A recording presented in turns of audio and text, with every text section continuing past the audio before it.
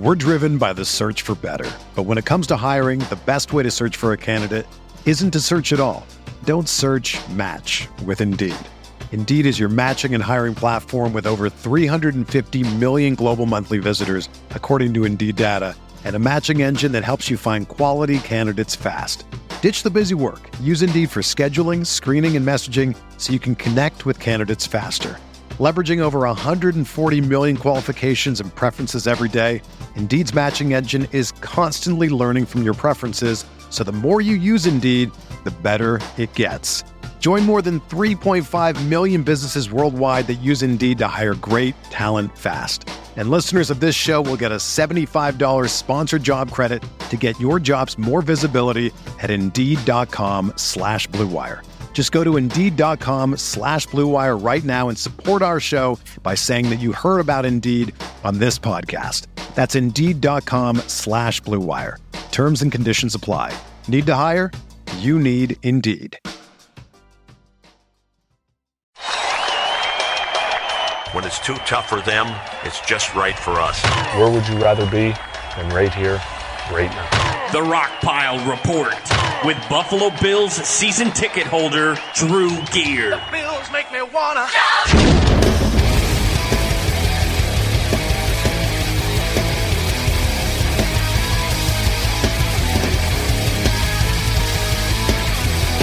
First and goal from the one. They give it to Kyle Williams. Goes into the end zone. Touchdown! Kyle Williams, touchdown! He lined up at the fullback spot and rumbled into the end zone. Kyle Williams scores a touchdown!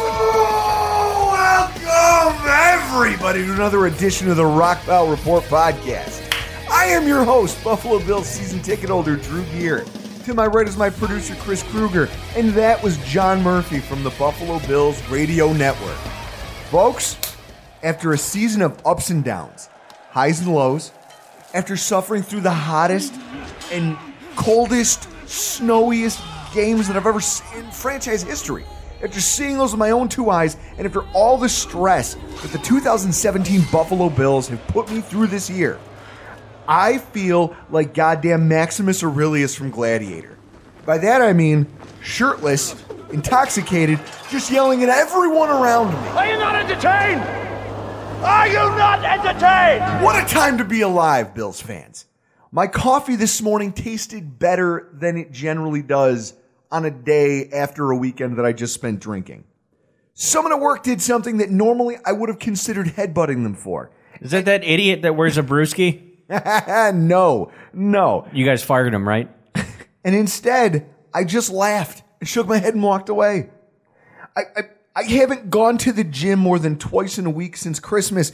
But this morning, I woke up and I didn't give a shit about my diet or how awful I felt from just weeks of too many dinners out and too much pizza and wings and beer and all the drinks.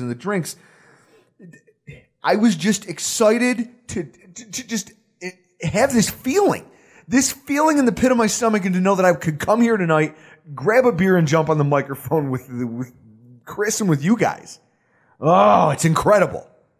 It is an incredible feeling. If you had told me that it would feel this good, I wouldn't have believed you. It feels great. I don't remember what it felt like being 14. I remember it, the feeling of defeat after we lost to the Titans. After that game, I'm telling you, I went outside. I vividly remember being 14 and going outside with a hockey stick and just shooting rocks at the side of the house. I was just so frustrated. And that was one of my very first, hey, life really isn't fair, so get used to it. That was the first moment for me. That game right there. At 14 years old, being so angry, and there's no outlet for it. There's no one to complain to. There's no one to bitch to. You can't have any satisfaction, even though the league knows they were wrong.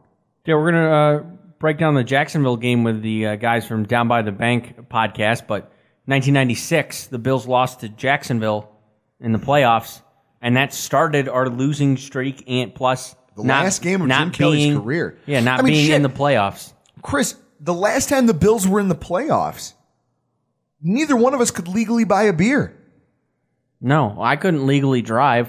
I don't know about you. I mean, you're Puerto Rican. They teach you how to drive early. First and foremost, I want to say thank you Andy Dalton. That's a phrase that I never thought I would find myself. I didn't think I could ever utter those words for anything, ever.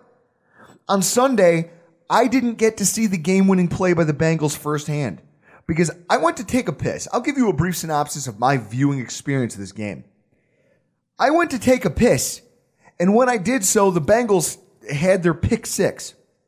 So, later in the second half, as the Bengals are struggling and the clock is winding down and they're running out of time, a lot like the film A Bronx Tale, I grabbed a few beers, I declared myself the mush, and sequestered myself to the bathroom down in the bar. You know what I'm going to tell you right now? I want you to guess. What's that? Oh, you don't even know me. I don't even know what that movie is. Oh, my God. Chris, I've never heard of it. Total sidebar, he's never seen Goodfellas. He's never seen Bronx Tale. Have you seen The Godfather? No. Oh, my God. I've seen Coneheads. Give up your man card. It's forfeit. I'm going to demand. I've seen Coneheads. Coneheads is good. Jesus. So I sequestered myself to the bathroom, and after a few nerve-wracking moments in there where I am not ashamed to admit that I spent most of it with my face buried in my hands, rocking back and forth while sitting on the toilet lid, I heard Chris screaming touchdown. And I thought it was lunacy because right before that, all I heard was, oh, it's 4th and 14. It's 4th and 14. And in my head, I'm like, this is it. Our season ends on this play. And suddenly the entire room goes ballistic. So I explode out of the bathroom. Yeah, you broke through that door like the Kool-Aid man through a wall. Which I also did later that evening. So I come flying out of the bathroom and I get to see the replay of what will be one of the most memorable plays of my entire life. It's Tyler Boyd, who, for his career, has been a pretty big disappointment in Cincinnati. I mean, they took him in the second round thinking he was going to be a solid complement to A.J. Green, and instead he's become, he was so bad they had to spend another first rounder on John Ross, another disappointing rookie this season. Well, it's not crazy to think of because, let's face it, Cincinnati is a disappointment as a city and an embarrassment to the state of Ohio. God knows their chili sucks. But I'm done taking shots at them because we owe them a lot. Tyler Boyd scored the most meaningful touchdown of his career, and he and Andy Dalton together put the Buffalo Bills into the playoffs. I picked up my fiance and carried her around the basement cheering. I screamed. I yelled. Chris got it live on Periscope. Those of you who follow us on Twitter at Rockpile Report. I cried. Yeah, very uncomfortable of you hugging me and crying. Very uncomfortable. Very uncomfortable. And then I spent the rest of the night celebrating. This past New Year's Eve was one of the best I've had in my entire life. Yeah, because you went through a friggin' wall. So we posed a question on Twitter, and we're going to tweet out the winner of the contest this week. Actually, after the show, once we upload everything. I'm partying. It's party time. The Bills are in the damn playoffs. I proceed to go to a New Year's Eve party. Just a low-key event at one of my buddy's houses. He's got a basement bar. And we're down there, and it's a tile floor. Somebody had walked in with wet shoes. And there's a puddle of water near the door. Now, we were trying to find the Shout song. But all we could find was the Isley Brothers version of it because Alexa doesn't know anything about the Buffalo Bills. Note to Amazon, fix it. Yeah, Alexa, lick my taint. So we put on the Shout song by the Isley Brothers, and I'm dancing, I'm having a great time, and I slip in this puddle of water. Now, beer in hand, I'm headed towards the table with all the food on it, and I've got to make a split-second decision. Do I try at all costs to avoid the food? Because if you destroy that, the party's over. And it's only 9 o'clock, 9:30. You can't end it like that. Or I'm going to hit the wall. That's probably going to hurt real bad.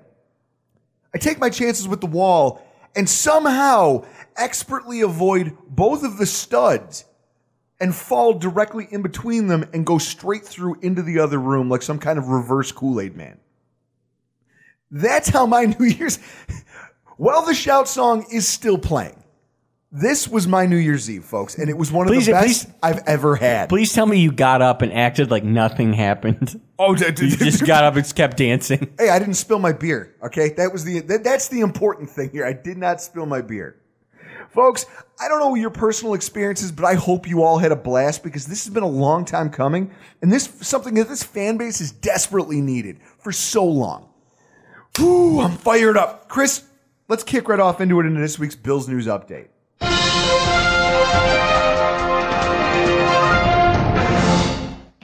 Sort of an under-the-radar story developing right now. Vice President of Player Personnel Brian Gain is interviewing for he's taking GM interviews. It's kind of a story that isn't on the top of everyone's mind because obviously we're in the playoffs. This is going to dominate the news cycle. But the Bills have given the Texans permission to interview our recently hired VP of Player Personnel Brian Gain for their vacant GM position. I mean, in truth, it shouldn't come as a surprise. I mean, he was interviewed for our GM position. And then Brandon Beane gets hired, and I guess the guy's so persuasive, I don't know what it is. He talked Gain into joining his staff as his VP of Player Personnel. By all reports, he is a talented evaluator.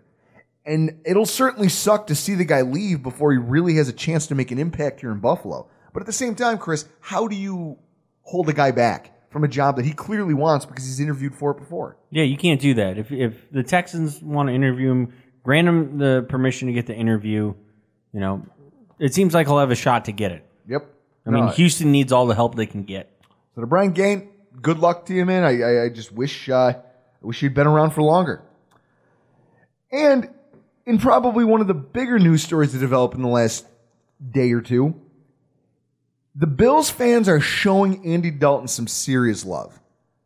It's been said that if there are Bills fans in the news, someone's either drunk, on fire, injuring themselves, or some combination of the three. So it's good to finally hear that we're getting some positive press for the things that we do. To show appreciation for the absurdly accurate touchdown pass that he threw to Tyler Boyd to help break the drought, there's been just a completely overwhelming show of support for Andy Dalton by the people of Buffalo and members of this fan base. I mean, it's incredible the amount of work they've done. It really is a true city of good neighbors fashion.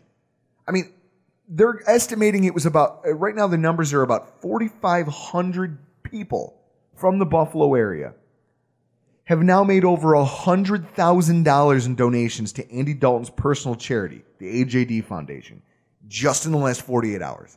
You know that there's some Bills fan out there that has jumped through a table, has had sex with somebody in a parking lot, drew a penis on someone's lawn, and then donated $17 to Andy Dalton's foundation. It's just, I mean, it really is an incredible display. I'm proud.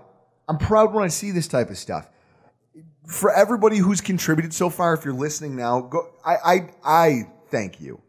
You know, we're going to leave a link to the page in the show's description in case anybody listening wants to take it upon themselves to, pile on, show some more support for Dalton and the special needs children that he's trying to help out.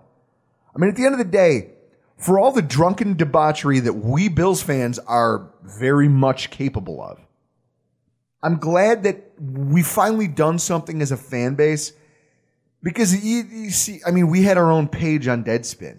For the tables and just all the nonsense that finally people around the world are getting to see the side of us that I get to see every single week.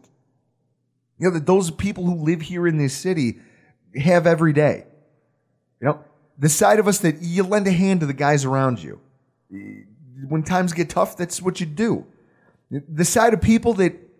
Like what's happening now. We have a friggin' blizzard. You know people are going to pull over and help people on the side of the road. That's what we're known for. City of good neighbors. One of the things I love is that you got guys who will donate to charity here who probably don't have a whole lot left for themselves. Just simply because they think it's the right thing to do. I mean, the side of our city that looks out for and takes care of the people around them, so long as they're not wearing a Patriots jersey. That's my city. This is my fan base. And I'm damn proud just sitting here and watching this, this act of generosity on their behalf. Nice job, guys. And so I guess it brings me to something of almost an editorial here.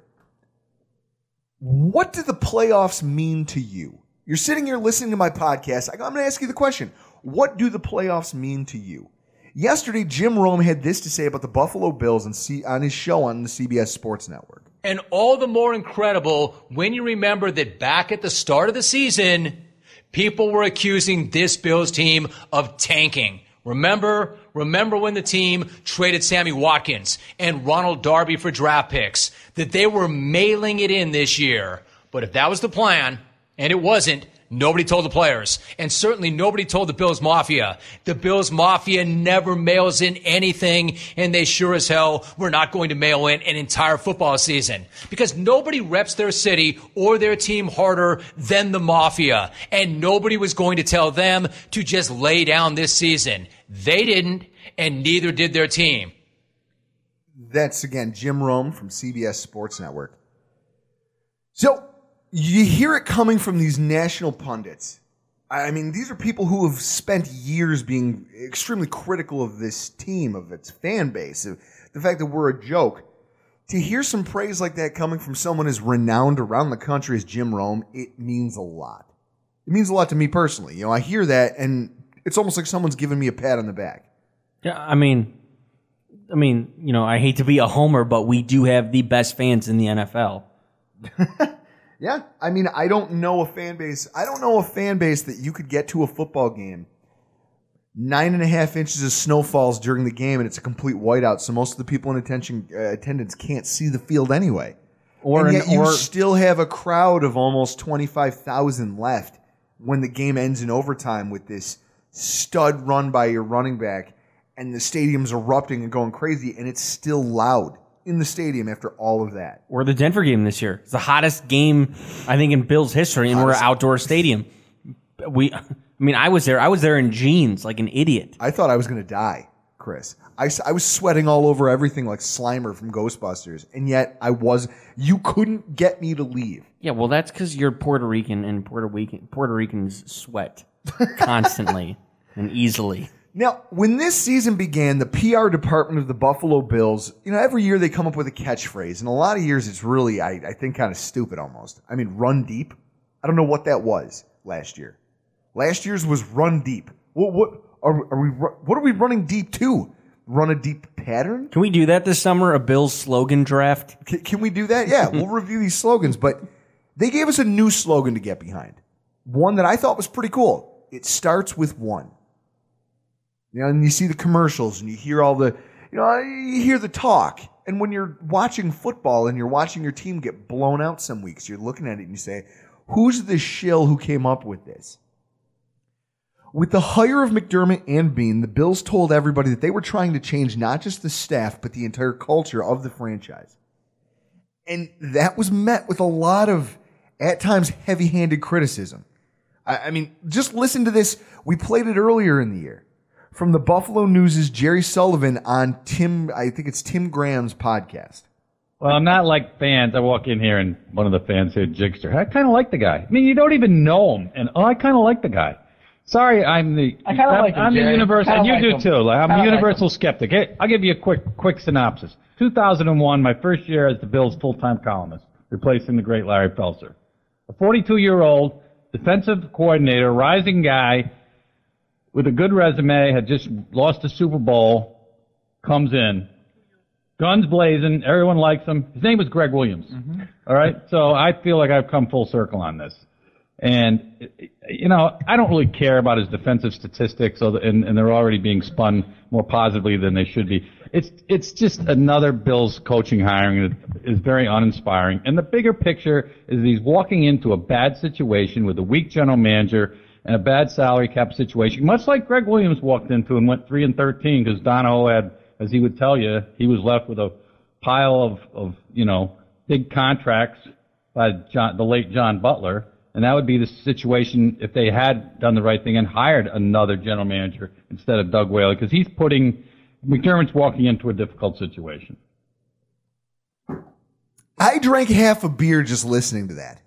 Fuck you, Jerry Sullivan. Suck our dicks, Jerry. I'm sorry. Suck our dicks. I just hate. everyone seemed to be convinced. And I mean, Jerry Sullivan's always a negative guy. I hate 90% of what the man creates. Everyone, though, seemed to be convinced that we were doomed to continue this cycle of mediocrity that has kind of fueled this 17-year playoff drought and chewed up and spit out, 9 different head coaches, 10 offensive coordinators and 9 defensive coordinators, 15 quarterbacks, and God knows how many other talented football players just in the process. I mean, Chris, there was a lot of people, and you know this, who pegged this team to be awful this year. That'd be me. 4 wins, 5 wins. People talking about how those things would be good. They would be good for us. It would. I want a quarterback. So to be sitting here today and talking about the playoffs, right? The question has to be asked, what does it mean to the fans? Chris, you're a guy who you haven't lived here locally for most of the drought. No, I was in Atlanta from 1994 to 2011. Okay. Do you think that in some way that kind of insulated you from some of the effects of the drought? I mean, because you're talking about tanking. I've been wanting to ask you this all season, and now this seems like a better time than ever. Do you think that maybe your time away from the city, not being here every day, not being as surrounded by it all of the time, 24/7 like you are when you live here, do you think that maybe that kind of insulates you from just how badly we needed this as a fan base? I mean, probably. I mean, being in Atlanta, I paid attention to WGR, and when I could listen at work or whenever, when you could start streaming WGR online, I would do it. But I didn't until I got hooked up with Bills backers. I had no connection with anybody to Buffalo. Mm-hmm. I mean, I wanted the team to tank because I want a goddamn quarterback, and I know you want one too. Tyrod's not the guy. I was hoping for tanking this year, but I am happy that we are in the playoffs, and that's it. And going forward, a 9-7 team I don't think we had a whole bunch of talent this season, and I think a lot of this has to do with McDermott's coaching ability. And it can only get brighter from here. If we went 9-7 with this team, and we're going to go into the offseason with 5 picks in the first 100, I can't wait to see what we do in the draft and what happens next season. Can it be September now, please? It gives you hope. Me, on the flip side, my experience, I feel like it's something, like I said, out of a storybook. I've likened it to the movie Angels in the Outfield. My father introduced me to Bills fandom. Your father also wants to fight me because I said. Oh, he's absolutely. Because I said North Collins is white trash. He's going to kick your ass. Mark my words. And you guys wonder where Drew gets it from. It runs in the family. And then their repeated failure, just broke my father. And he inevitably over time cared less and a little bit less and a little bit less. But seeing that is kind of what lit the fire in me. I mean, I went through high school and my early college years and just, I saw the team and I think about my dad and he's, maybe he's at home watching, maybe he's turned it off. I don't know. It grew. And then when I graduated, got my degree in journalism for everything I use that for professionally. Yeah, you're using it right now. Got season tickets with some of my best friends. And that's when it really started to set in, was being around the stadium, tailgating, meeting Bills fans, and just really talking to people, getting to meet other people in the fan base. Well, what about? And yet throughout, so as my fandom was continuing to grow, my dad stayed on the sidelines, and it's not that he doesn't care. Okay, he calls me after a lot of games. He'll call me almost immediately after the game. Well, yeah, what'd you do? Like, it was Sunday's game ended like 8:00, which I was God. Little mad about because I wish it was at 1 because I wanted to start Ubering earlier. But I was leaving. And you came upstairs into the kitchen, and you called your dad. It was the first person you called as soon as that game ended. I had to stop crying first. I was like, I got to get these tears out of my eyes because I don't sound like a Sally on the phone with my father. Exactly. Your dad don't want to know that you're a pussy. But I can understand why my dad has such a hard time buying in the way he used to, because this fan base is this team is just grounded out of him. And I almost feel like it's like having a shitty ex-girlfriend. Sometimes you just wife. Sometimes you got to cut him off to save your own sanity. But he's the reason that I care the way I do. And to me, someday when they do win the big one, I want to celebrate it with him and know that all of the years of bullshit and frustration and aggravation that they put him through, back before I even understood what losing in sports was, could somehow be vindicated. Just that some of the things that he and I enjoyed together, some of the most vivid memories I have of watching football as a kid, I could get a chance to relive a little bit of that. That's what drives me, Chris. That's why when you say things like, we should tank, the Bills should lose every game. You know what? The moment that ball gets kicked, you say it. I turn into a raving lunatic. You want to know why? Because that's how much it means to me. They come out of it with a win. Let me ask you this: is tonight our last podcast? I actually, at one point, just out of frustration, as I'm watching the Cincinnati Bengals just bumble their way through the second half of that game, I was like, I can't take this anymore. I quit podcasting. I quit football. I quit watching everything. And then I think I kicked something and I thought I broke my foot for a second. And that just pain kind of brought me back to my senses. And I was like, okay, you need to calm down. If you're going to calm down and recenter yourself and get back on the rails. If you're going to just stop watching football altogether, then you should just kill yourself, because there's no reason for you to live, because this is all you cared about. Maybe Larissa. Maybe you care about her. Feeling the way I felt, reflecting on that after the fact, and how angry I was, thinking like, oh my God, this is an opportunity that's going to slip through my hands. I can't imagine how my father felt watching those 4 Super Bowls and then watching what the team just kind of descended into after Kelly left. Now, to me, this win is huge in that context because it's a signal to everybody, fans, to other fan bases, to other teams, that we're to be taken seriously. Yeah, if you guys watch those videos that the Buffalo Bills put out on social media and you didn't cry, you're a serial killer. You have no soul. You probably put ice in your milk. You probably order milk in public. You all can get bent if you didn't cry at those videos. What I keep thinking is this. All this talk of culture change, it wasn't, finally for once we had somebody who stepped in and actually accomplished it. I mean, think about it. I don't have to hear from Bills players who leave in free agency that their new team, quote unquote, works harder than any team they played for, or quote unquote, gets more primetime games so their family can see them. It means that this coach, who was dismissed as overrated or simply quote unquote another guy, you just heard it, because of the team's struggles, his vanilla press conferences, and his love of buzzwords and catchphrases like playoff caliber and the process, might actually hold the key to turning the ship around. Did you see McDermott and single him out specifically in all of these reaction videos to the locker room when the touchdown was scored? He had no emotion. No, this is what I saw on his face. I saw him. He had no emotion on his face, but I kind of think he had a little bit of smirk, like, I just got a raise. I just got another year. I don't even think about that. I mean, week after week, what we saw was a team who, even though they weren't always the most talented team on the field, were finding ways to win football games. Okay? McDermott was congratulatory, but also really realistic about things to close out his press conference on Sunday. A lot of happy guys in that locker room. A lot of emotions, running pretty wild. Guys just happy to be a part of it, and this is a team. This is a team. These guys, they play as a team. From day one, no one gave them a chance.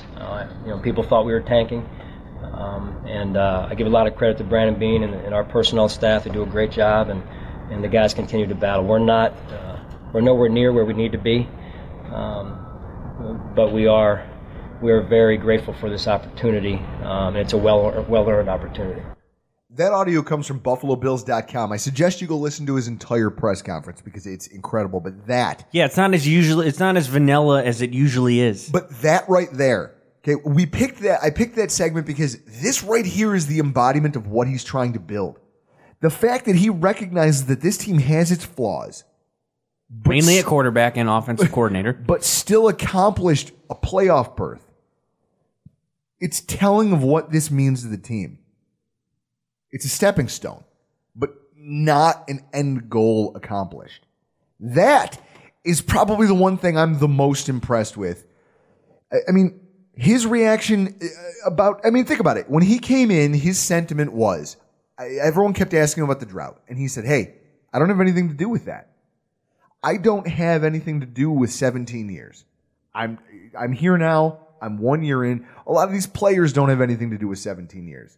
So he acknowledged that the drought existed, but essentially said from the get-go, I don't see the drought. I see the job I've been hired to do.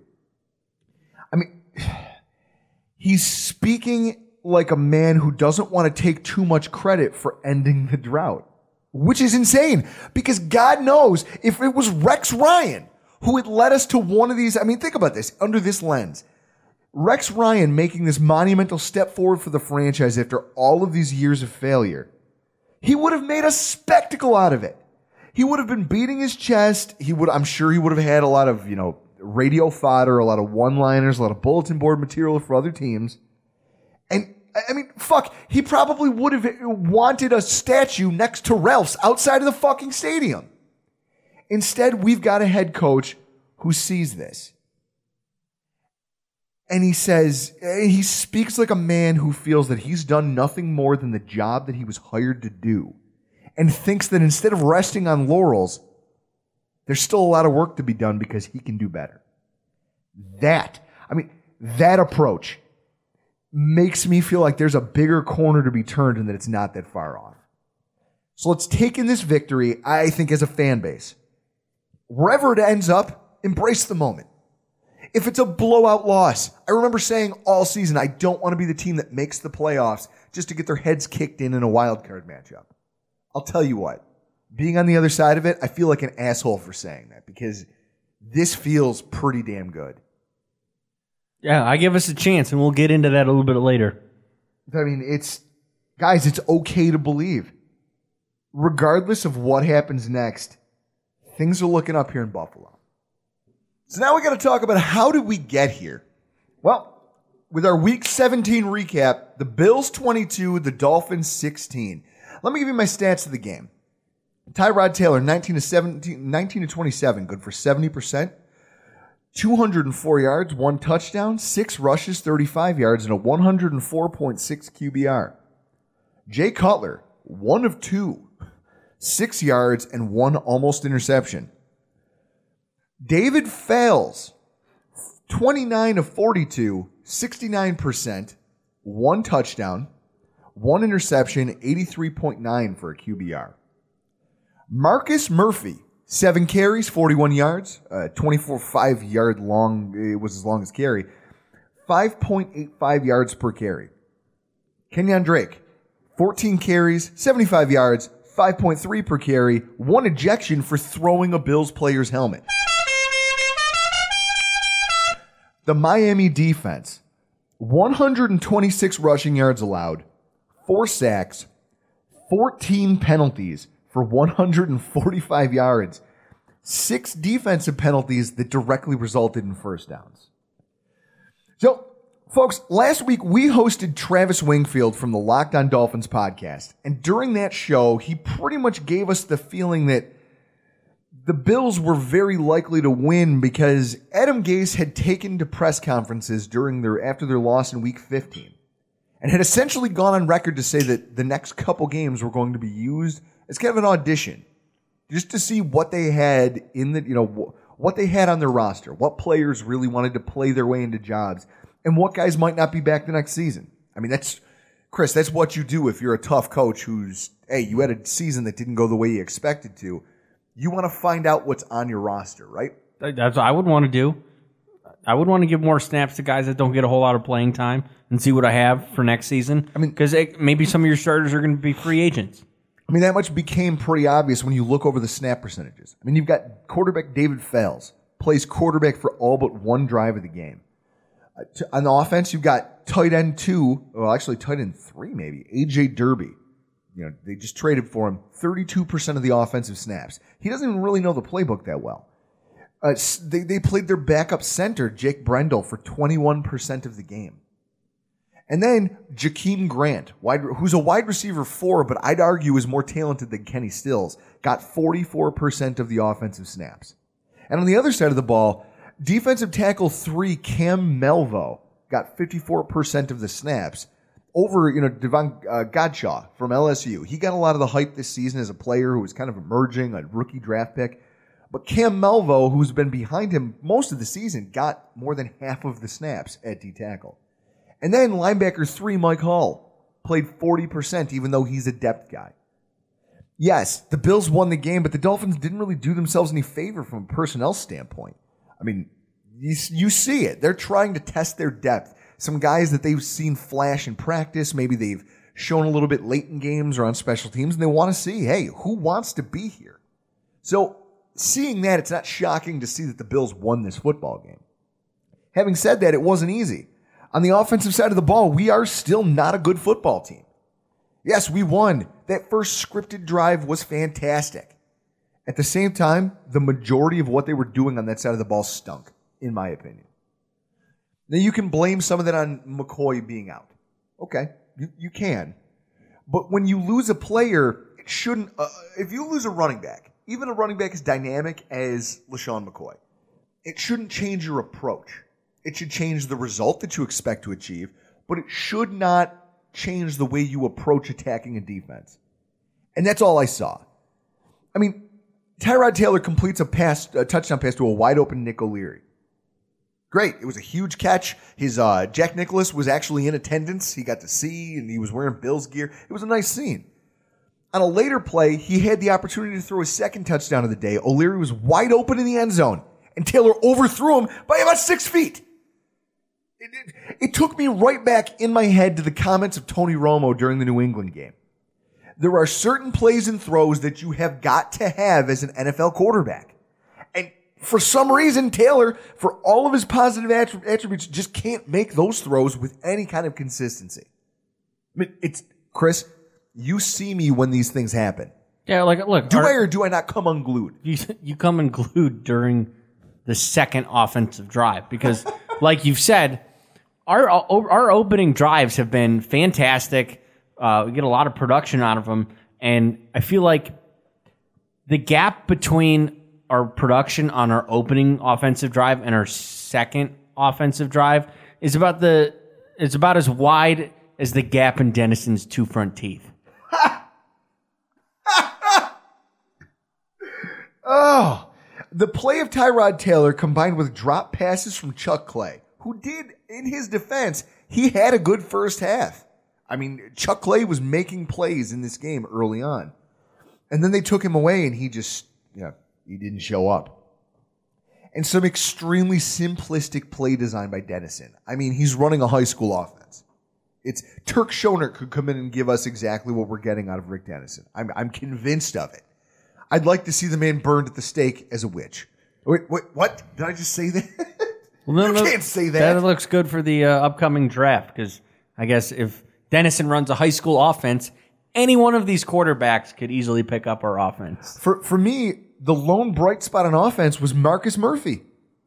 Or as I've taken to calling him, RoboCop. Because I saw Murphy, and I was like, well, who the hell is Murphy? Murphy?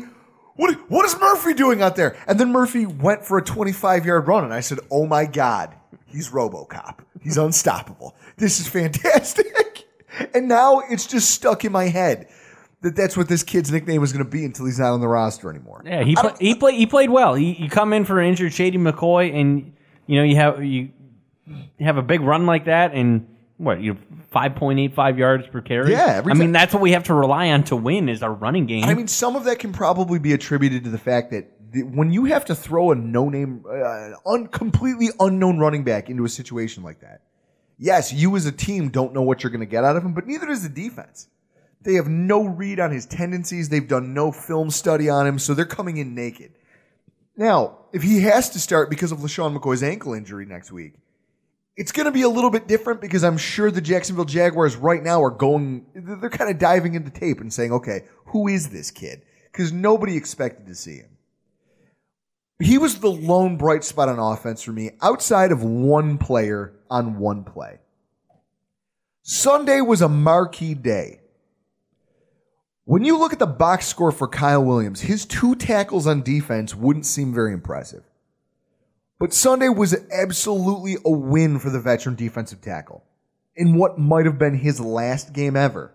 With his children in attendance, he goes out and scores a rushing touchdown for the first time in his career. I mean, that's incredible.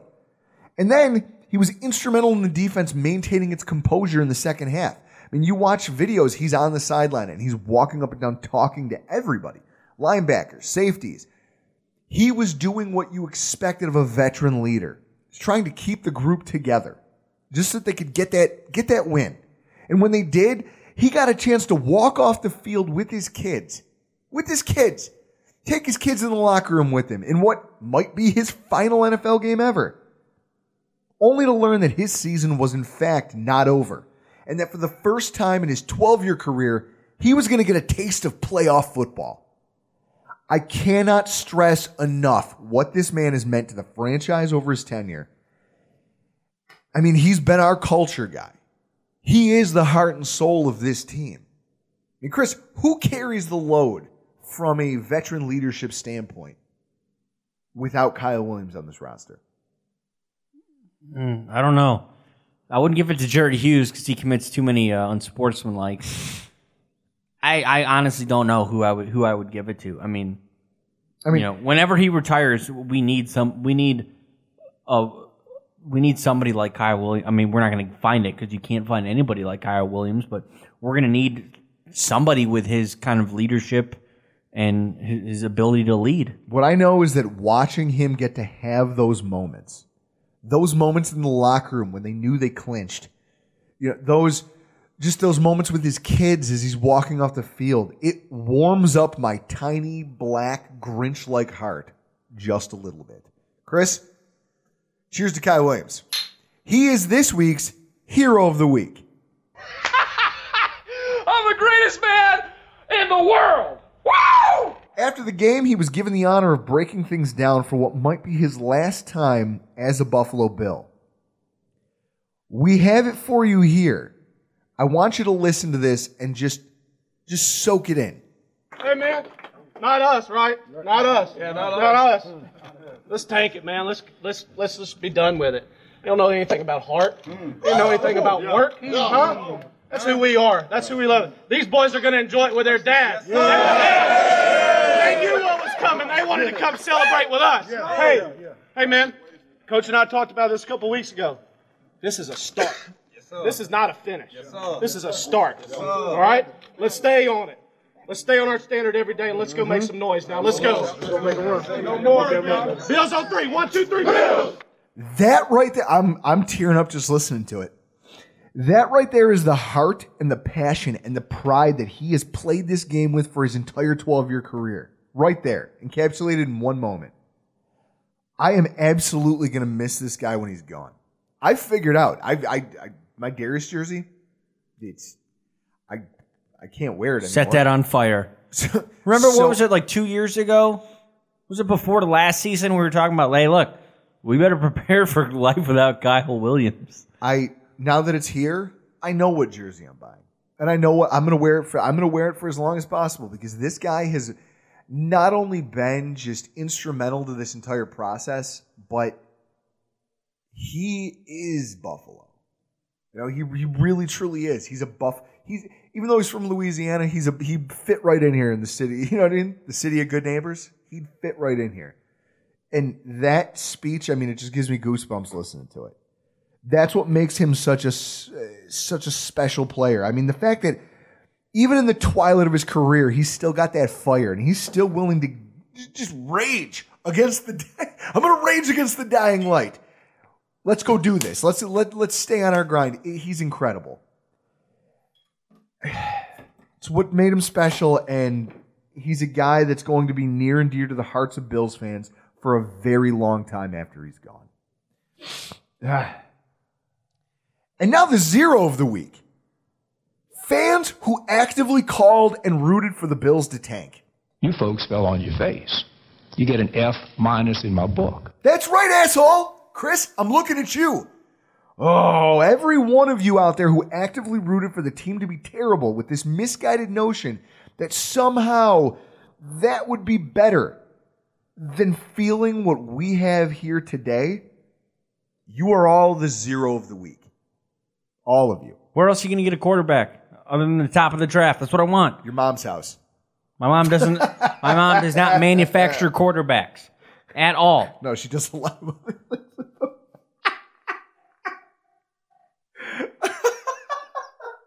Jesus. Oh, you walked right into that. So now the AFC playoffs, we're in it. Now what? Playoffs? Don't talk about playoffs. You kidding me?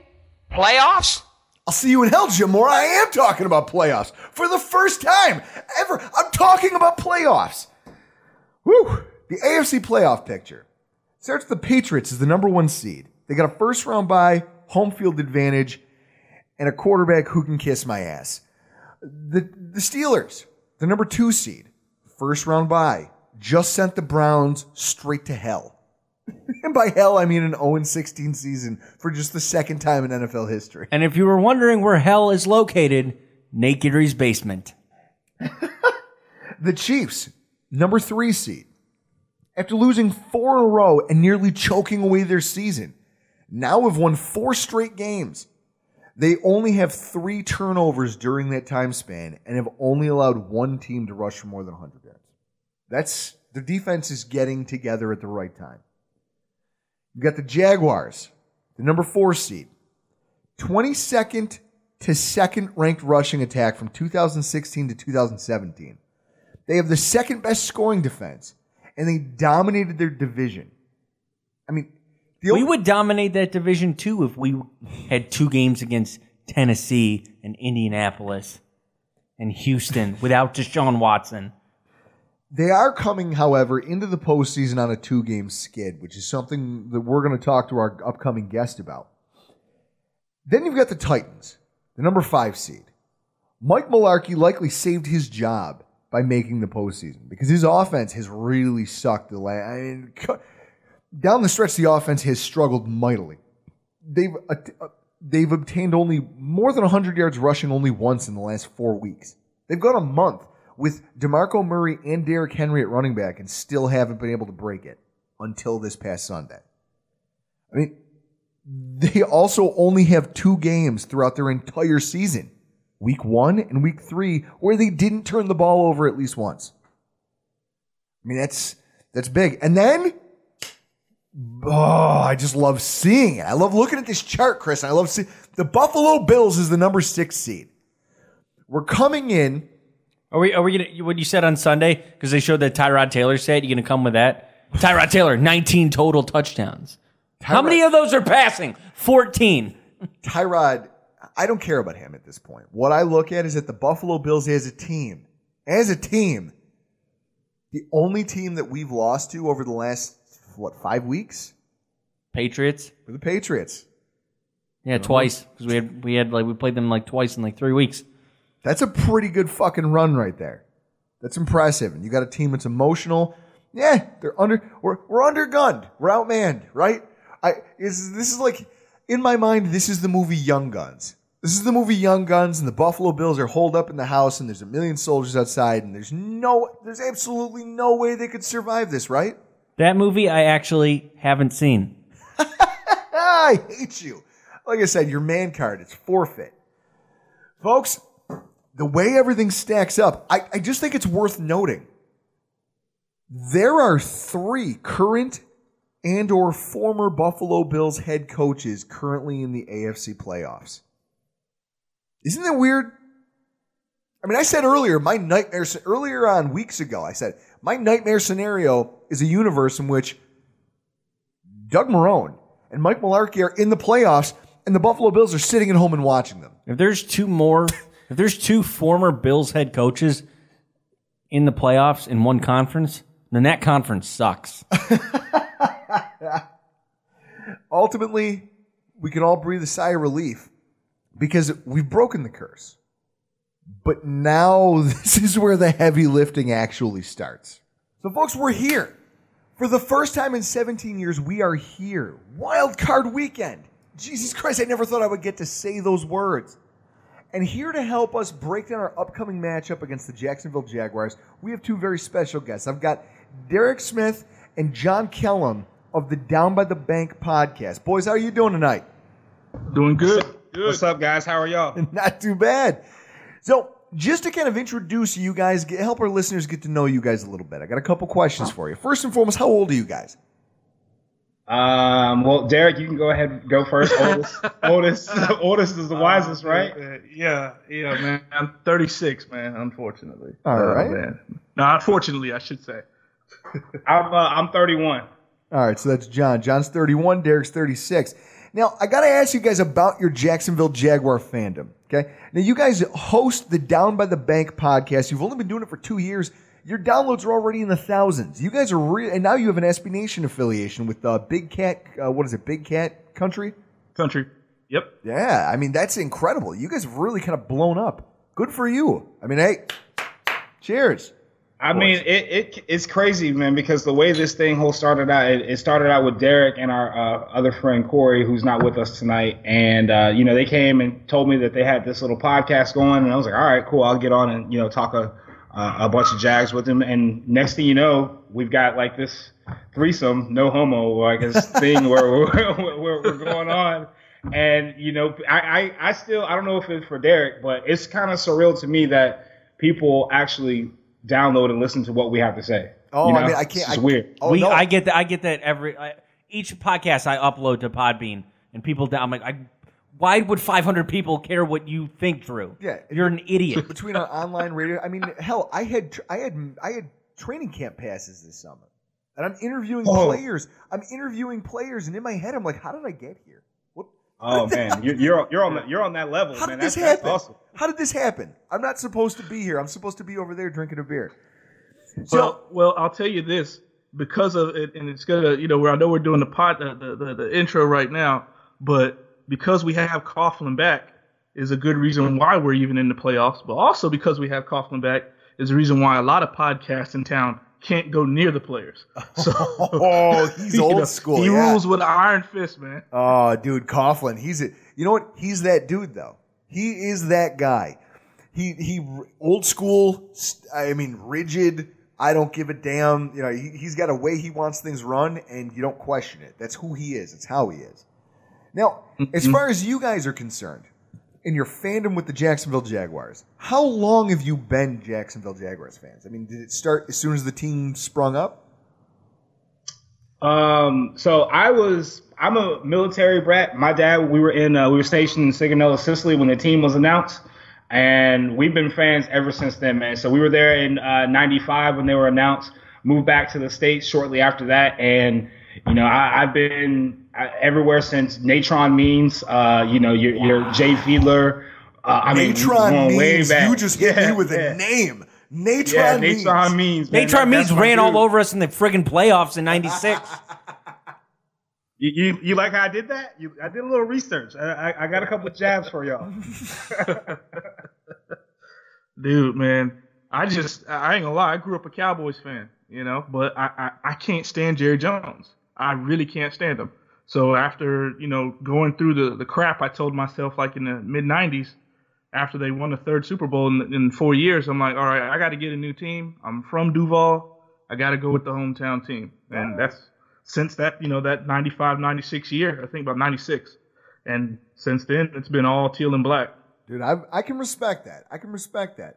So now, as fans of the team, I got to ask you both, what was your least favorite moment being a Jacksonville Jaguars fan? What was the one moment that you vividly remember just being like, Jesus Christ, why do I keep watching this? You talking about the season or no, just in general, overall throughout the entire time you spent watching the football team? What's the one thing that would, if I said, hey, what's your least favorite play ever? What would it be? I would probably have to say my least favorite play would have to be it was a couple years ago, maybe like 8 or 9 years ago, when we were lining up with like Reggie Williams, just these terrible names at quarterback. We got Blaine Gabbert throwing the ball, and Gabbert drops back in like a clear pocket, and I forget what team we were playing against, man. and this dude literally just, folds in the pocket like a lawn chair. And I'm just thinking, this is a clean pocket. Step up. Any functioning quarterback in the NFL can step up and climb this pocket and deliver a pass to Reggie Williams, Ernest Wilford now, who's a cop here in Jacksonville. So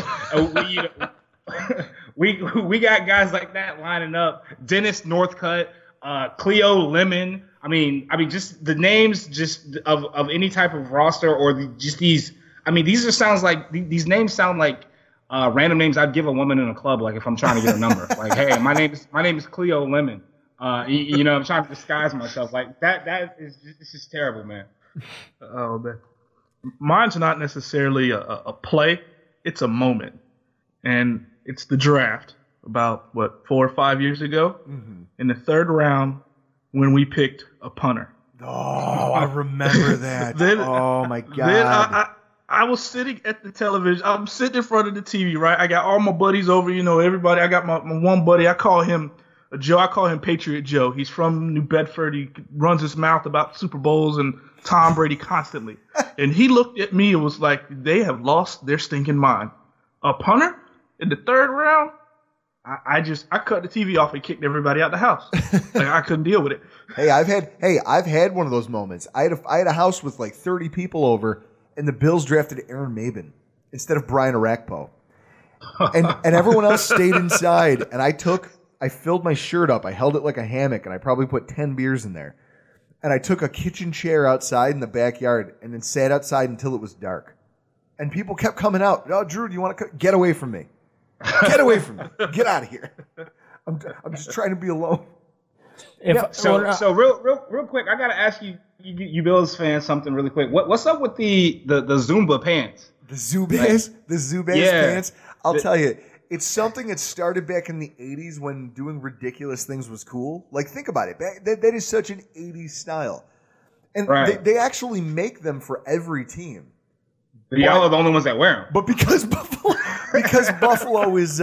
we're still stuck in the 80s. As Chris likes to proclaim that, certain areas of Buffalo are white trash.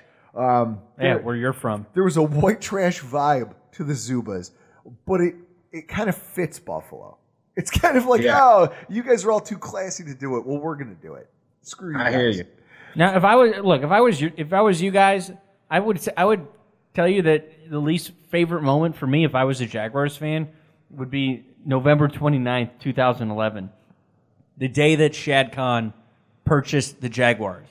Now I have to have an owner with a mustache like that. Do you hear this dude? See, he comes on the left field. But the mustache is kind of like the pants, though. The mustache. Exactly. People wear the mustache shirts. People they even have the mustache on their babies. It's kind of like if the man ran for mayor down here right now, he would kill everybody and be the mayor of Jacksonville. That is fantastic. They call it Conville. For crying out. Especially right now. Great, so getting into that, right now it's Conville down there. Everyone's, after years, there's been some ups and downs. Right now everything's roses down there. I got to ask, when we talk about the 2017 season, culture change, you bring in head coach Doug Marrone, you bring in Tom Coughlin. They seem to have instilled just a physical nature and a kind of a toughness that your team didn't have before the two of them showed up. I got to ask, do you guys see that as fans? As guys who follow the team closely, do you notice a huge difference between, Gus Bradley era versus now? The thing about it is whenever Tom came in, he had his little rah-rah, speech and everything. And Doug Marrone was a very no-nonsense kind of guy. He didn't pep up a lot of the media. He came in and said that we're going to be physical on the run. We're going to be establish a culture of winning. Tom Coughlin said we're just going to start winning. We're going to embrace everything in a winning format. The thing down here was we're going to try to win lunch. And that was one of the big things, one of the big taglines, we're winning lunch and everything. And then it kind of, you see the players start to kind of transition into training camp, more physical training camp. There's no ping pong table in the locker room anymore. There's no Xbox Live in the locker room anymore. It's more a physical, more of a beat down. And then we got this new training facility, an indoor training facility here in Jacksonville. And they're like, no, you're not going to use that. You're going to practice outside in the elements. You're going to win in the humidity. We're going to practice. You're going to beat each other's asses in the humidity. And that's kind of where it's gone. I mean, Derek, go ahead and piggyback off that, man. I mean, passion. Last year, even our own fans were making fun of players like, Ramsey. Mm-hmm. He was crying on the sideline. But he wasn't crying like he was hurt. He was crying out of passion. Yeah, because frustration. They hated losing. I mean, and that doesn't happen. That wasn't like a one-time thing. That happens all over the league. Mm-hmm. So when you have that kind of passion that's already on the team, you just got to have a coach that knows how to bring it out collectively as a unit, and that's what they've done. They've been able to harness that passion, and now it's showing as a product on the field. Now we got a little speed bump or circus act within that passion, which I'm sure we'll get to. Mm-hmm. You know who I'm talking about. Oh yeah. But it's that's what it is, man. It's all about that passion that they have. It was crazy too, like in training camp, because we all went to a couple of the training camps, man. And here in Florida, it's one of those things where it is 8 o'clock in the morning. It's like 87 degrees outside with 90% humidity. Wow. So Jesus. you don't want to be near like the next person too close because you're going to literally be sweating on them. And it was one of those things where they came out, they did their team stretch, they did everything like that. And then when it was 7-on-7 offense versus defense, the chirping, the chippiness, the everything was just going. It was just to another level. Like you thought these guys were literally going to kill each other. Jalen Ramsey was out of training camp a majority of the time, and Allen Robinson was destroying Aaron Colvin. He was destroying AJ Boye. And, he was pretty much having his way with number one defense in the league. And we're just like, yo, this team is going to be special this year. This is going to be something. And then they were just literally jawing back and forth with each other. Plenty of times they had to get separated, offensive, defensive line. Fowler was destroying Cam Robinson. And then Fowler was destroying Jeremy Parnell. We had him in the preseason acquisition, and he kind of sat out because I think there was something wrong with the contract. We were supposed to pay him this, et cetera, whatever. And there was a play that we went out and saw, and Fowler was destroying this guy. And they ended the team drills, and Parnell was like, no, I want another shot at him. And Fowler put his ass in a walker, basically. And just after that play, he didn't come back to practice. Like, he literally said, I'm going to retire. Dante Fowler made him retire. So that's the type of training camp it was. See, now, but that's what you need. I mean, it's the phrase is iron sharpens iron. When you're tough and the guys you're going against are tough and you're tough on each other, you're both going to get better at what you do. That's a perfect example of that guy doesn't need to be there anymore. If you can't hack it, then you need to get out. You can't just, okay, we're going to give him the position because we think it. No. If he can't hold up, because no team is going to be easy on him, especially not an opponent, not a guy who doesn't share a locker room with you. So if you can't hack it here, you can't hack it anywhere. So there's a lot to what you guys are saying. Now, I've got a question about the offensive side of the ball. Nate Hackett here was a rookie offensive coordinator in Buffalo. Doug Marrone's defenses were very good. Nate Hackett's results were kind of mixed on the offensive side of the ball. How would you say that he's fared with you guys now in his second stint as an offensive coordinator? Simplicity. Simplicity is how he's fared. And the reason why is, we've been very critical and very, applauding at times about our quarterback. But you got to keep it simple with him. And Hackett, in my opinion, has done a great job with what we have at that position. Because, to be honest with you, I think that's all we're missing. That's all we're missing is that piece. So, the hire when they Hackett and Marrone, everybody came back, it was kind of 50-50 within Jacksonville because people were like, well, it's just Bradley's staff without him. That's going to suck. And when you throw in Tom Coughlin, whatever, we still got the same problems. But, that's why we're fans and they're professional, football players and coaches. No, and that's it. I mean, I hate our offensive coordinator. I think I've used the terms. I've actually offered to pay for the U-Haul and personally pack all of his shit into it. if it means he'll get out of here faster. Yeah, Drew's been calling for Rick Dennison to get fired since week 2 against Carolina. In fact, earlier tonight, when we were recapping our previous game, I actually think I said, I'm thinking, because when I get into this, you get into a rant when you're passionate about something. I think I actually used the term, I wish he was burned at the stake, which is really excessive in retrospect. Maybe I took it a smidge too far. But having said that, that brings me to talking about the Jacksonville offense. I mean, you mentioned, you guys think that Bortles is the thing that's holding you guys back.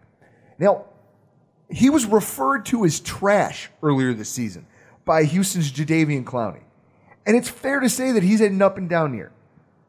But he's also had some truly impressive games down the stretch here, which helped you guys seal the division. Then in the same hand, he's got 6 games of less than 200 yards passing. So I guess the question is, what would you say that these recent performances have more to do with? Is it the offensive coordinator changing things, or is it just the quarterback executing better? It's majority of it is just the quarterback executing, man. To be honest with you, like Derek said, and to mention also, it was Brandon Albert. Just to want to correct myself, not Brandon Jeremy Albert. Cornell. Brandon Albert. But some of the things that you'll watch, and you'll see if you guys watch any of the film on Bortles, a lot of the stuff that he does and a lot of the passes that he completes are very high percentage non-pressure situations. With that, I mean crossing routes. If there's some one-on-one coverage. He's pretty accurate in that standpoint, but it literally has to be the most favorable situation. We've got to be up by 7. Our defense has got to be playing lights out, and that pressure has to be off of him for him to make that, that typical throw, for him to make that quarterback throw. A couple of weeks ago, we were saying that Blake had played his best game, and then the next week we said he played his best game. And that was consecutive weeks against, Seattle, that he just looked outrageous. I mean, just throwing the ball, everywhere he wanted to. Well, and then there were some of that classes earlier in the year also. I'm watching these highlights and I'm going, well, what is everyone carping about? This guy looks like he's throwing the ball around like a madman. He's running for touchdowns. He's doing all kinds of things that you want from a quarterback. I mean, hell, Bills fans would kill for someone with Bortles' skill set. Because you said, oh, he can hit on a crossing route. I wish we had a quarterback that could hit on a crossing route. It's absurd. So when I'm watching this, I'm like, why is everyone giving Bortles such a hard time? And then I start watching some film and I start rewatching some of the games over on that NFL Gamecast or what Game Center or whatever the hell it is. Game Pass. Game Pass. A little shameless plug there? Well, no. They give it to us for free. I have a season ticket holder, and they give it to us for free. So I'm like, because when I'm at the games, I'm not going to lie to you, I start tailgating at 7 o'clock in the morning, sometimes 6:30. Wow. The snow game, the game with the blizzard where it got snowed onto, I was there setting up my tailgate. Figured 15 people showed up, 15, 16 people. And I got grills, I got multiple tables, tents, heaters to set up. I did all of it by myself, and I got there at 6:45 in the morning. Like that, I take tailgating seriously. Okay. So there's time out. We're gonna get back to Blake here in a second, dude. You Bills Mafia guys, you guys are insane. Okay, I told JK3 I was gonna bring that up on the tables. Okay, someone had the dang pants and suplex somebody off of a truck, and something was on fire on the table. Like, what is that? People, here's the thing. That happens in about 1% of tailgates. But I'll tell you, people, this is what it is. You have so much energy. I look at these young kids. That's what it is. It's the young guys. These young bloods, I can't do it anymore. I feel like I'm Uncle Drew over here and from those commercials. I'm over here. I throw a killer tailgate. I'm not jumping through anything. I'm not.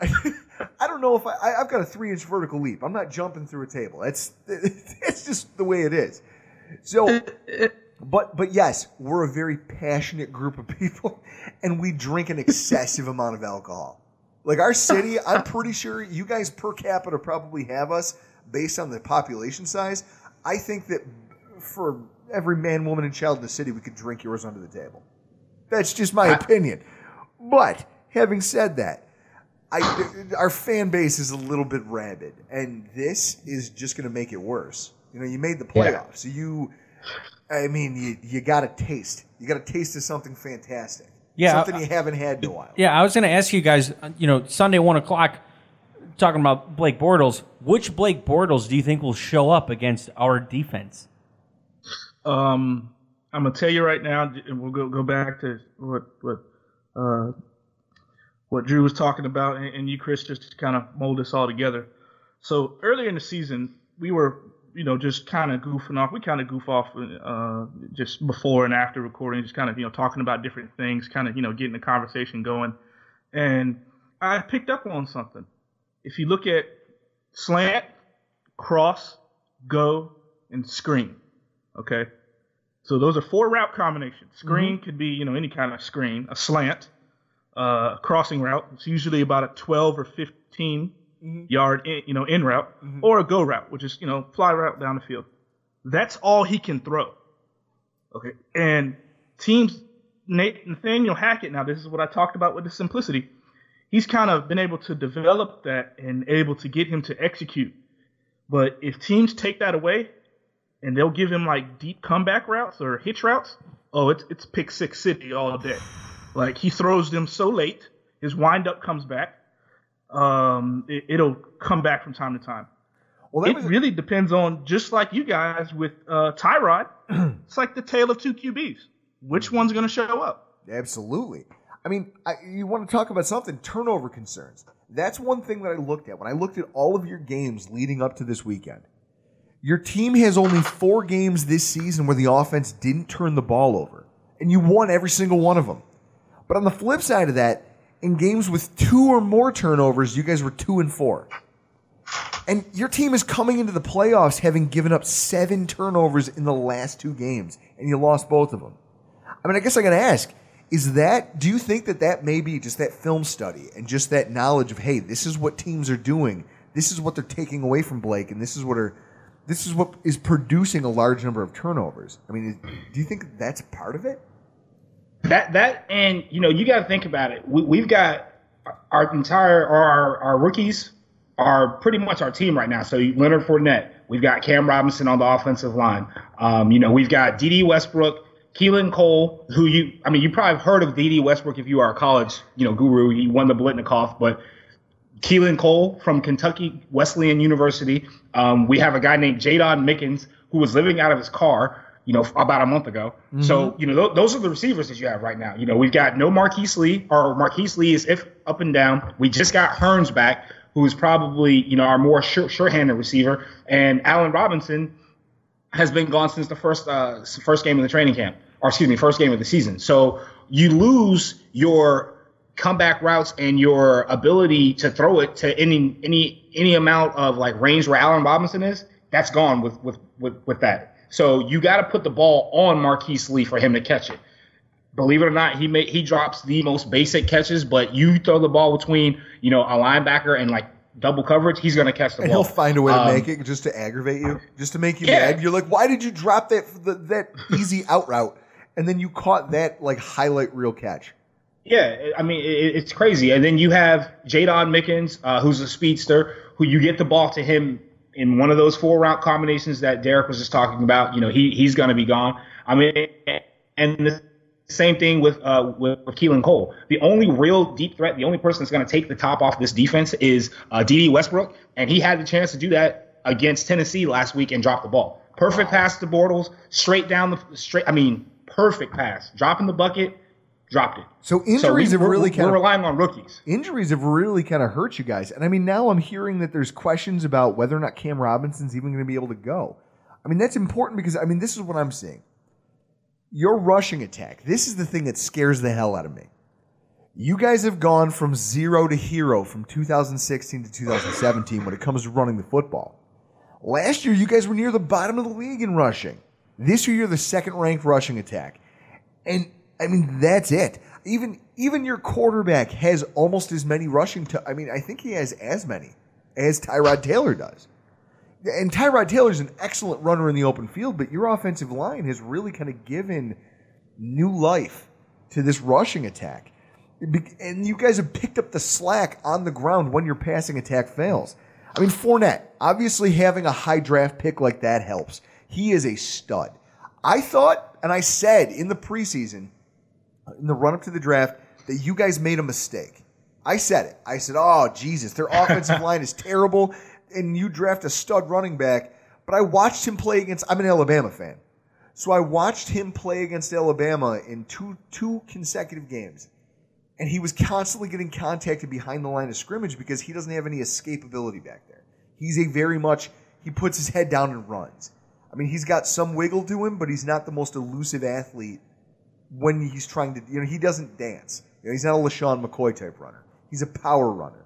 So I was thinking in my head, I'm like, why would you draft a running back like this when you don't have the line to support it?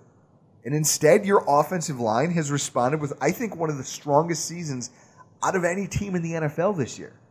It's incredible. I mean, even when Fournette went out, TJ Yeldon still had over 100 yards rushing on, I think, 9 carries. Yeah, because he went to Alabama. Damn straight. Is it fair to say that your offensive line's play is what's allowing all of these guys to be so productive? The O-line, and we were, as a show, we were highly critical of the O-line too. Just because they hadn't really, besides, they had Cam Robinson, but just some of the same pieces. But I'll tell you, I'm gonna go back to Nathaniel Hackett. Simplicity. Our play calling has gone from predictability to almost unpredictability. And it's still kind of somewhat, when we get in 3rd and long, we know some dumb stuff is coming because of our quarterback limitations. But if it's 3rd and 6, 3rd and 5, there's a chance we might run the ball. We could throw it. I think that has definitely helped, and it's kept the defense on their heels instead of on their toes. Because last year, you knew on 1st down and 2nd down, we were running the ball. Okay, so it didn't matter what offensive line we had. Bortles had, 9, 10-man boxes. They said, oh, he's got a 10-man box. How in the hell do you have a 10-man box if you got 2 wide receivers on the field? Okay? That's what we were dealing with. So I got to give it to, the offensive line. They've been playing great, but also to play call selection. That's been really good too. So yeah, the play call selection has really, really opened it up for us. And my bad, I didn't mean to cut you off. Oh. But and the read option has been something that's really worked out in our favor, and we don't run a lot of it. I'm telling you right now, Sunday, expect to see some read option, definitely from Blake and Leonard Fournette. The thing that the Jags are going to do, they're going to run the ball. And they're going to suck you in with the run. They're going to run. They're going to pound it, and they're going to hit you over the top. They're going to hit you with a Mercedes Lewis screen. They're going to hit you with, something from James O'Shaughnessy. And hell, they may even hit you with a fake punt. I saw that fake punt you guys ran. That was disgusting. It was filthy. It's criminal. The fact that you guys got away. I mean, I saw it. I was like, oh, you guys just did them dirty. That fake punt was disgusting. Just straight up the gut. Straight up the gut, up the middle of the field. And it happened so quickly that the unit couldn't recover. I mean, that was incredible. So, honestly, it sounds like you guys do a lot of things on offense, kind of, I don't want to say the same way the Bills have, but it all flows through the running game. It flows on the ground. And if your ground game isn't working, then things get a lot more difficult. I mean, that's, especially with turnovers. So, on the defensive side of the ball, I guess we all know how much talent you have. I mean, what was it? I think I was trying to look it up. 1st-round draft picks, 2nd-round draft picks, and free agent acquisitions. You guys have so much invested in that defense, but it shows because you guys just club people to death. I mean, the rush defense is great, and your pass rush is just unstoppable. You guys come in waves. And that's the thing that I think is most impressive, is that your defense has been able to produce these. Usually you get a defense, you see like the Ravens defense. They shut out the Miami Dolphins 40-something nothing.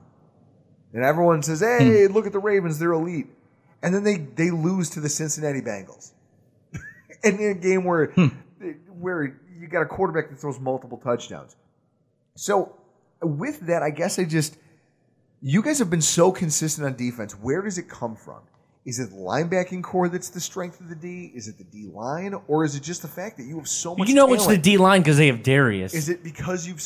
Because I honestly, I can't find a unit on the defense that looks like it has any weaknesses. It starts out with the defensive line, and then it just goes from there. for a fact that, I mean, a lot of the Jags' success really comes when they play man defense. We get killed on zone. Zone, someone is always somewhere or a step behind where they shouldn't be, or a step here or a step there. We get killed in zone. The thing that that you really don't want to see from Jacksonville is when they go man up and hit you guys with like a three-man rush, and they have that extra defender there. You might as well go ahead and throw the ball on the ground or go ahead and sack, because the thing about it is you've got Calais Campbell coming up the middle. On anywhere you can get a guy that you probably don't know, number 91, Yannick Ngakoue. Oh, Ngakoue, I love him. No, because he ruined our last game against the Jaguars. I came into that game thinking, oh, these guys are a bunch of pushovers. And Ngakoue's making tackles behind the line of scrimmage and chasing Tyrod Taylor all over the goddamn field. I was like, who is this guy? Where did you find him? Dude, that guy is just unbelievable. And then it comes back into our linebacking core. Whenever he's on the field, a guy that you guys are familiar with, number 51, Puslesny. Paul Puslesny. I can't believe he's still playing football. What is the percentage of Jacksonville Jaguars fans that you think still actively wear a Puslesny jersey?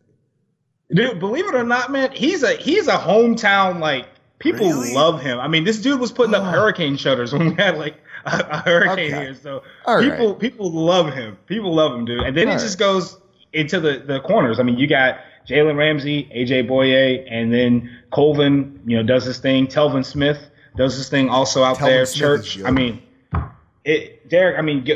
Go ahead, man. I don't even know where to begin. The defense is just unbelievable. It's almost like you rotate. We got 6 or 7 guys we're rotating on the defensive line. And then on third down, there are no D tackles. Maybe, Malik Jackson may be out there, but usually they go 4 defensive ends on third down. I tell you this right now. Guys like that speed Tyrod. package. Yeah, it's a speed thing, and they put Calais right over the top, where Calais will be in a D tackle spot, and he'll be on the side of wherever the quarterback's arm is. So Tyrod's a right-hander, so he's going to be facing the offense. He's going to be on the left defensive tackle spot because he's 6'9" or something crazy like that. Just so we can get up there and try to bat down a pass. Yeah. Yeah. That's third smart. How do you know this? God. It's just you make me feel lazy. I think I work. I put a lot of time and effort into my show prep. Oh my God, this is incredible. You got it.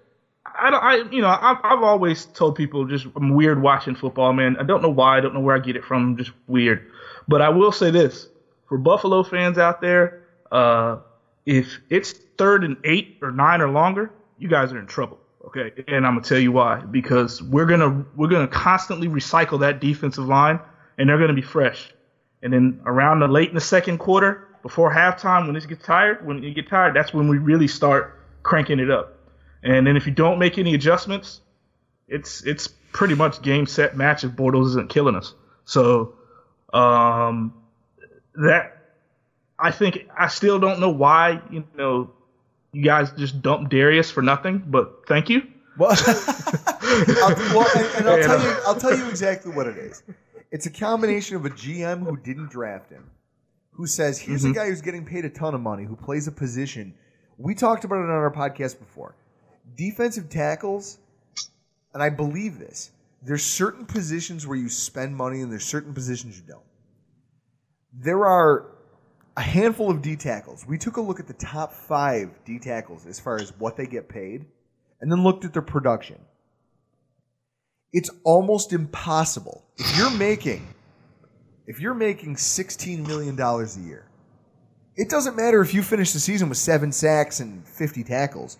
You still haven't lived up to your paycheck and the percentage of the salary cap that you've eaten up and committed to that one position. I can count on one hand the number of guys over the course of the last decade at the D tackle spot who have been able to do that. Darius, you can tell he didn't want to be here anymore. He had accomplished what he thought he set out to do. I mean, his thing in the run-up to the draft was he wanted to get paid so that he could get his family back together. He said it. Me and my brothers, my sisters, we've been split up. I want to get everyone back together. He got that. He obtained it.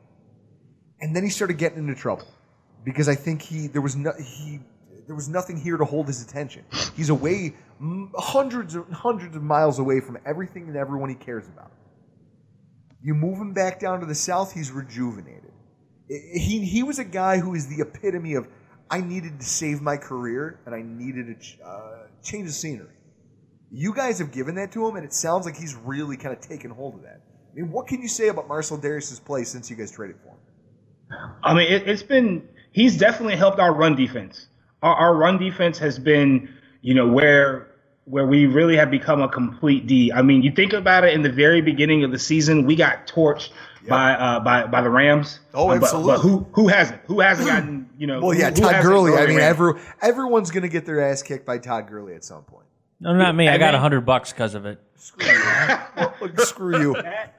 And then we played the Titans, who've got our number this year, but they did some really good work on us. That second game of the year. Mariota was taking off, Derrick Henry was taking off on us, and DeMarco Murray was killing us as well. So coming into that, and after actually fixing those holes, I mean, because I think at one point, Derrick, I don't know if I'm wrong or not, but we had given up, like, every play or every game, we had given up a huge run. Like, I'm talking about, like, 60 yards in something like that. It was just ridiculous.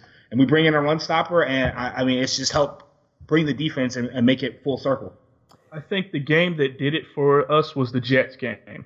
We gave up back-to-back possessions. I think it was 87 and 90-yard touchdown runs. I could be wrong. I'm not sure. But they were both very long and very close together. And you look at it, forget the ties. Marone doesn't have too many ties up in Buffalo anymore. They said they had like 5 or 6 players left. But apparently the Jets have a decent run game, although they wins and losses, they stink. But when they played you guys, Darius kind of handled them. Yep. So I don't know if they really looked at that tape.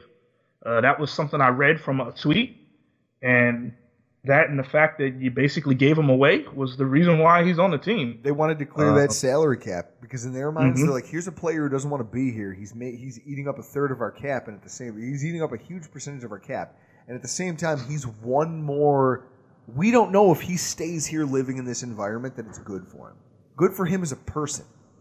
Like I said, you got to be comfortable. You got to be happy where you are. The fact that he was abusing different things and that he was acting out the way he was off the field, he wasn't a happy guy. You can't all the money in the world can't fix that. So maybe you need to cut your losses, take what you can get now, start fresh. Yeah, you're going to have to go draft another guy. You're going to have to find a new plan. But it's not only going to be good for you, but it's going to be good for the person. And I think that's what it came down to, was them trying to do right by him, not just save cap room, but also do right by the player. And he's flourishing with you guys. So now looking at your defense as a whole and knowing what you know about them, if you were the Buffalo Bills, if there was any hope that we have, because you guys were a juggernaut on that side of the ball, where could the Bills possibly, knowing what you know about our different skill sets and things like that, where could the Bills maybe attack you guys and find a little bit of progress? JK3 mentioned the zone coverage. That's one. If you see us in any kind of cover 3, you don't give up on it. Give it time, because for whatever reason it's always busted. That's the first thing. It just frustrates us. The second thing is don't try our corners. Don't worry. Don't worry. We don't have a quarterback. Our quarterback doesn't like to throw the ball when people even look remotely covered. I know you got Kelvin Benjamin, and he, 6'6", and, red zone target. Jalen Ramsey, because they played ball together at FSU, I promise will want to line up on him and go at him hard, like just constantly. I want to cover him like a blanket. All right. And then the third thing is our over aggressiveness. That's kind of what happened to us, our over aggressiveness with Tennessee a little bit. Sometimes, they'll get us going one way. I think on that screen pass Derrick Henry had, the whole defense shifted one way. He slipped out the backside, and before you know it, he's running down the field 80 yards for a touchdown. So, it's kind of one of those things where the old get the defense going one way, we'll go the other way, And with Shady being hurt, isn't that just a kick in the teeth? Isn't that just a kick in the teeth? It's like, oh, you made the playoffs, but the player who accounts for almost 40% of your yardage, he's fucked. Great. Yeah. But if we can duplicate that kind of an effort with somebody, that's a way to get you guys kind of on your heels and at least open up some room for the offense to operate. Mm-hmm. Fantastic. Mm-hmm. I mean, guys, I'm sure our listeners are, like I said, I do this because I look at it and I say our listeners have this, they need to know this type of stuff because I don't want them to walk into it flat-footed. I don't want to walk into it flat-footed. I think I know what I'm talking about until I talk to people like you, and I appreciate you guys coming on the show tonight. Yeah, do we have predictions for the wild card game? I'm going to need a prediction for the score from both of you. So JK3, John, his laptop just died. So, hey, he did have his... He's gone. All right. Cord. Yeah, so I'm going to go ahead and take this. I don't know if I can really give a prediction, guys. And it's because of our wild card. It's because of Bortles. I mean, I'll say this. 23-20, Jags. 23-20 Jags? 23-20 game. Jags. All right. And I was going to say this is going to be a low scoring game because our defenses are so stout, and we know what we're going to get. Our defense isn't stout. We're the prototypical. We give up a ton of yardage, but we don't let you in the end zone. Okay, are we playing like somebody like Brady or Rodgers? We're playing Bortles. You don't know what you're going to get from him. You know what you're going to get from Tyrod Taylor? About 160 yards and a touchdown. Ooh, it's going to be a low scoring game. It's going to be Buffalo is going to win the game 17-16. Wow. The ball's on this guy who called for us to tank all season long. Wow. Right there, Chris. 17-16. For those of you who can't see it because it's radio, I'm giving Chris the finger.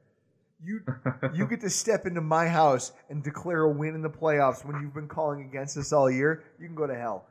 Well, so, what's your prediction? My prediction is a 17-14 Bills victory on a 61-yard Stephen Hauschka game-winning kick. Derek, he's been doing this all season long for his predictions. So we're gonna win on a Stephen Hauschka 95-yard field goal. Because attempt. every game that I've ever watched that mattered comes down to the wire like that. There's no we cut our kicker Myers, thank God, after like week 3 or 4 and got Lambeau, and he's been like a dream come true. He's like 19 of 20. I think perfect, or maybe missed one extra point off of a slip in some bad weather. He may be perfect, but anyway, I just that's why I picked it by 3. You guys are kind of in the same boat we are. If you look at the Bills and the Jags, the defenses, we got a lot of names on our defense. You guys don't per se, but the style of play for both teams is kind of similar, and the way you win is also kind of similar. It really depends on what is Tyrod going to do? Yep. Which receivers are going to step up today and make a play? Is Shady going to run for 100 yards, or is he going to have 11 people in the box chasing after him? So it's going to be one of those games. I think it's going to be an ugly AFC matchup. I will say this. Roethlisberger, a few minutes ago, about 30, 45 minutes ago, picked us. And the reason why he picked us is because he wants a rematch from his 5-pick performance. That's right, because you guys smashed him in Pittsburgh. You guys smashed him. Well, I'll tell you what, man. Hopefully we get a chance to rain on your parade and show up in New England for part 3. That's all I can say, brother. Yeah. Thank you so much for coming on our show tonight. I really appreciate it. Why don't you tell everybody where they can find your show? Yeah, where can we find you on social media? Where can we find you on Twitter? Where we can find JK3 on Twitter? And then any plugs for your podcast? So Down by the Bank, you can look us up on Twitter. My Twitter handle, the THAD Rock ROC. John's Twitter handle is JKDATHIRD JK the Third. We definitely post on iTunes, SoundCloud. I think maybe Stitcher, maybe another one. So we upload there. We try to upload there weekly. And if you ever want to hear some more, Jags talk, if we're playing the Bills, We're just like your Rockpile, man. Passionate podcast, man. I love it. Passionate. Now I will say this again. You Bills Mafia guys. You guys are crazy. Okay, I'm sorry. Hey, Bowl City Brigade. No offense, guys. If any of you guys listen to this, Bowl City Brigade, BCB guys, but these Bills Mafia guys, these guys are crazy. Yeah, Derek is absolutely correct because we are nuts. Bills Mafia is nuts. We have sex in parking lots. We drop penises on people's lawns. We dive through tables. We drink in excessive amounts of beer. You got Pinto Ron, who brings a Pinto to the stadium, cooks food on it, chicken wings in an Army helmet. But we are also the city of good neighbors. Andy Dalton's foundation, it's now up, Bills fans, $170,000. Fantastic. See, that's what I'm talking about. We are the city of good neighbors. This is what we do. Guys, we're going to post a link in the description just so that anybody else out there listening to the show who maybe didn't get the memo beforehand and wants to donate. Donate $17. You can get in on the action. All right? It's a great cause. And hey, why not support the quarterback who literally threw us into the playoffs? Exactly. How can you not? Guys, we want to thank John and Derek from Down by the Bank podcast for joining our show tonight. We will put a link to their show in the description of our show for tonight. Great podcast if you want to check that out. Down by the Bank podcast, associated with the SB Nation. It's a Big Cat Country. Big Cat Country. Guys, thank you so much for you guys have no idea. Your support is what keeps me doing this. It's why I get up every Tuesday morning and I'm energized. I'm ready. It doesn't matter how hungover I am, how miserable I am about the previous weekend. And it's what we're getting right now on Twitter. One of our diehard listeners, Eric Harris, has been tweeting us videos of him drinking Seagrams. The Seagrams bet is just taking off. Nate's dad wants in it. Because he bet us that they would make the playoffs. And he said he would drink a six-pack if we made it. And he's honoring it, which is fucking unbelievable when you consider the fact that he could very well just not give a shit. Guys, what I love, I get up every Tuesday morning and I look forward to coming here and talking to you guys. And this last weekend is what it's all about. This is why I do this, for moments like this. Because from one fan to another, from fan to fan to fan, we can all just talk to each other.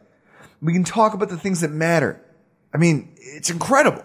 Yeah, we've added another week to Beer Watch because we are in the playoffs. So we've got another week added to Beer Watch. Kathy Barnaby, one of our listeners that came through the Bills Fanatics, her guess of 320 beers out the window. And Alex Warmall, our listener from across the pond and winner of the Rockpile Report Fantasy Football League, his guess of 324. Well, it sucks. Just you shot low, it son. Sucks, just like England. Stick to cricket.